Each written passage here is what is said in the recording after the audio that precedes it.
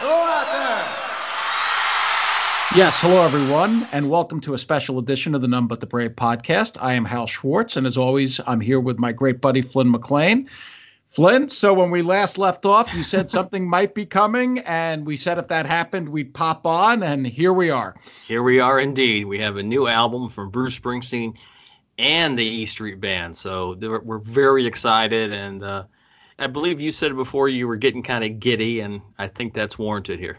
Yeah, when I woke up yesterday morning, and of course it was released about 5 a.m. Pacific time, and I woke up around 6 and was like, should I play it? Should I go back to bed? And I hit play, and I certainly did not go back to bed after that. It was great to hear. For me, it felt very familiar. It's like an old friend returning, and maybe sometimes when that old friend returns, you got a little awkwardness at first, but then you immediately slide back into your relationship, and that's exactly what the song made me feel like.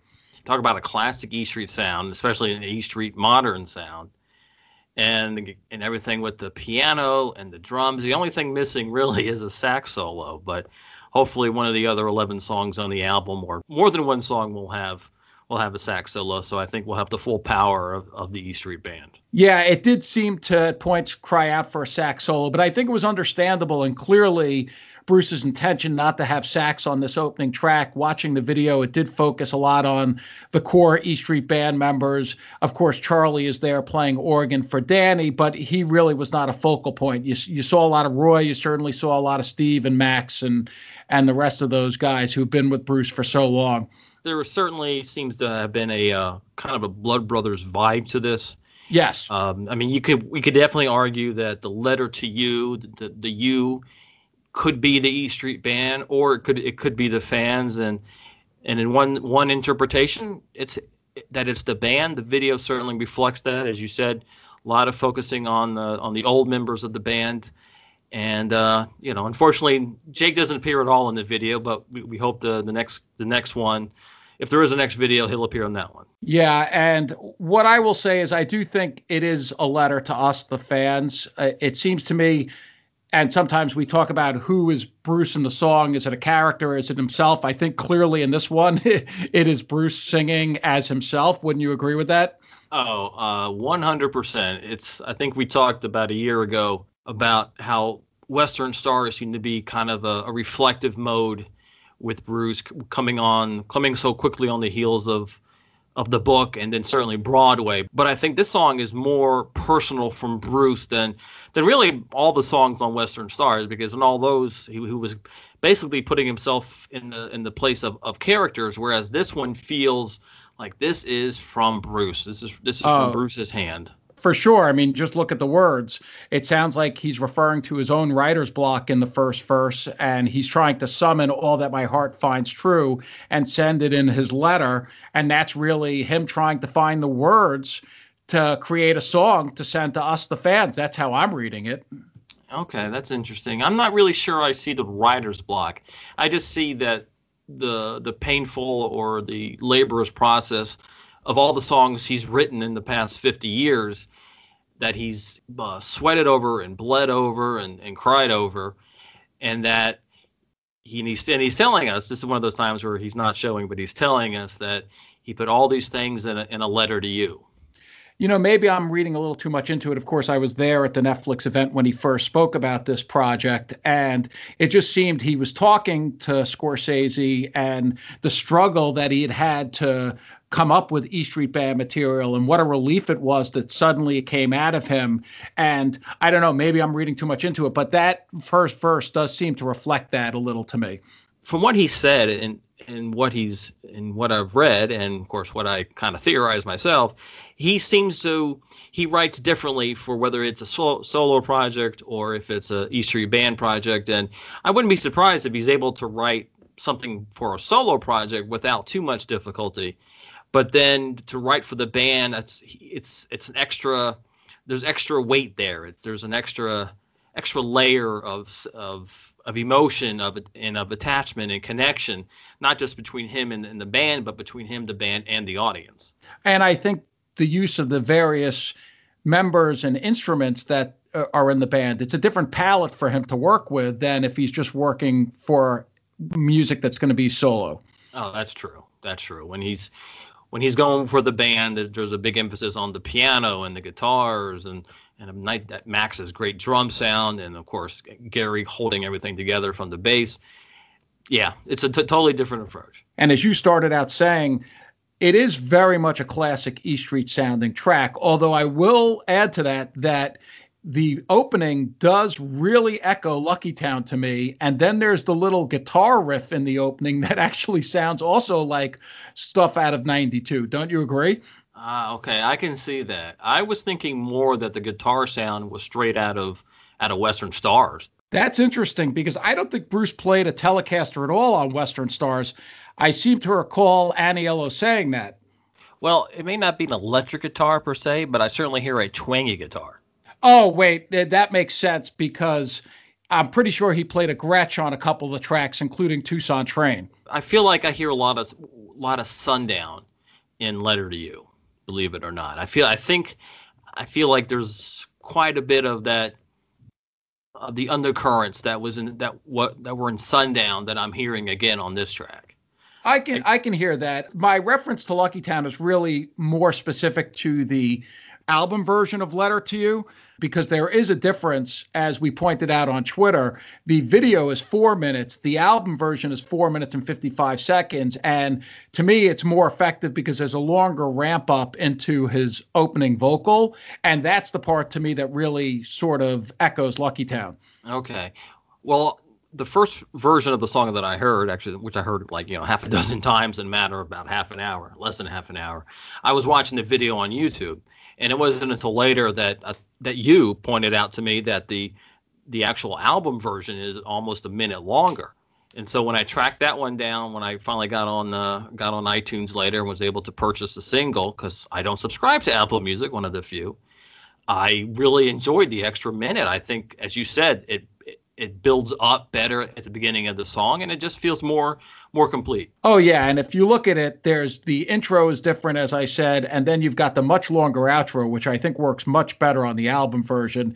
And then our buddy Joe Lewin also pointed out on the music break in the middle, there's also a little bit of difference, a few seconds. Okay. Well, it all adds a lot. And I will not be watching the YouTube video very much going forward and sticking to the full iTunes version that I purchased. Very curious that they did that, because normally shortened versions were for radio play. I don't know what's being given to radio, and I don't expect that he's going to get much radio play even with new material.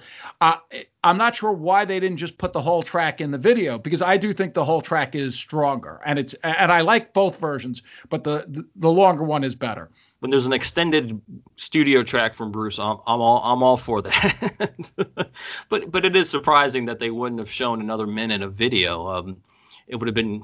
We would have loved to have seen, 60 or 55 more seconds of Bruce and the gang in the studio and Bruce's home, I guess the barn studio, and I'd love seeing that stuff. Oh, I totally agree. I can't get enough of seeing Bruce's home studio. It's so fascinating getting inside and getting that sort of insight into what's going on.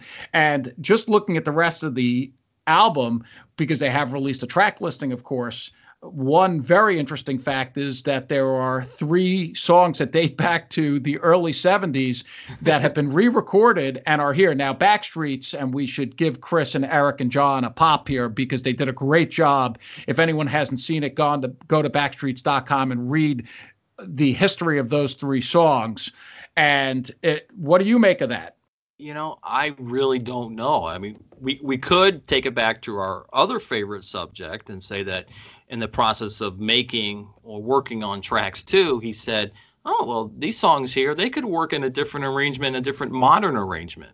And, maybe that was the case, or maybe it was just that, I actually have no idea, because Song for Orphans and If I Was the Priest, they have such a distinct 72 sound, yes, 72 that's phrasing, so curious. And lyrically they're all about 72, and I just don't know, how does that work into 2020 or 2019 when it was recorded? That's going to be a big question. Obviously, we're going to go through the album in great detail after it comes out, and we shouldn't probably speculate based on the song titles, but I'll do so anyway. I mean, the album opens with a song, 1 Minute You're Here, and ends with I'll See You in My Dreams, which I think just on the face of it, those titles continue the sort of themes we discussed in Western Stars. And think about where Western Stars ended in that parking lot at the Moonlight Motel. That very well may be the case, that this is an extension of the Western Stars story or stories. And I always thought that Working on a Dream was going to be Bruce's Mortality album, but I guess I was off by over a decade. So, and I suspect when we hear it, the fact that he chose these 3 songs to re-record here, I'm going to guess they fit in. This is not High Hopes where it's a hodgepodge. I bet this is going to be a tight narrative. Yes, I bet you are 100% correct. And I mean, I'm looking forward to hearing Janie Needs a Shooter. I think the versions we've heard of that have been a little bit more rocking, a little bit more of a rocking Bruce or more modern Bruce than certainly the other two. And we have been crying out for a version of that in perfect quality, and I guess we're getting it. It's just that we're not getting the 77 version, but I'll take, if it's no version or 2019, I'm taking 2019 every time. You know how excited I was when you told me that was going to be on the record. That's always been one of my favorites. It's really an intense song, and it's going to be really interesting to hear what it sounds like, as you just said, E Street Band circa 2019. So we're going to cover, of course, the album extensively, as I just said, when it comes out. We expect there's going to be another song or two prior to the release of the record that'll be out, just like they did with Western Stars. We're going to be back on September 23rd with the first episode of our second season, and we think we've got a real treat coming up.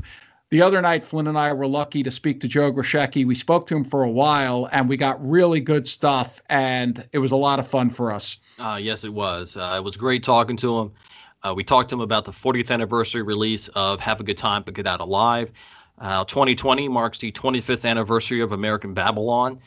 His 20-year involvement with the Light of Day organization and the Light of Day shows, as well as talking to him about working with that Springsteen guy. Yeah, we did talk about that. And one of the shows we talked about was the legendary Mars show, which I was lucky enough to be at. And really? You've never mentioned it, Howard. No, that's true. I was there.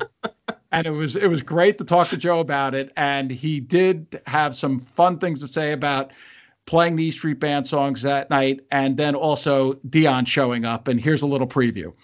He wasn't playing with the E Street Band at the time, so he was between engagements, as they say. So somehow persuaded him to come down and play a bunch of his songs instead of, just the normal bar gigs that, guys our age do, that go back to the tried and true songs that, the vocabulary that we all had.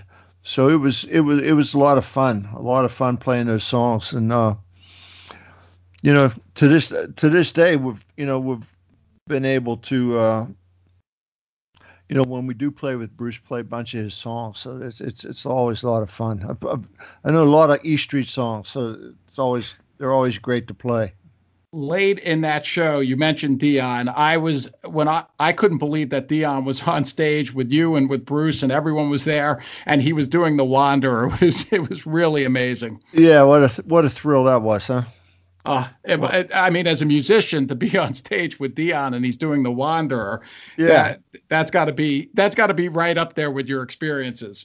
Yes, it is. It's one of my top. And then Bruce is over there is trying to play that classic saxophone solo on guitar. Because so much of Clarence's stuff came from all those, instantly recognizable saxophone solos from that era. When Clarence would play a sax solo, you could sing it. And, the same with The Wanderer.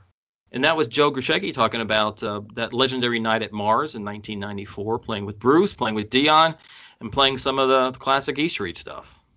So great to hear him talk about that. Yes, it was.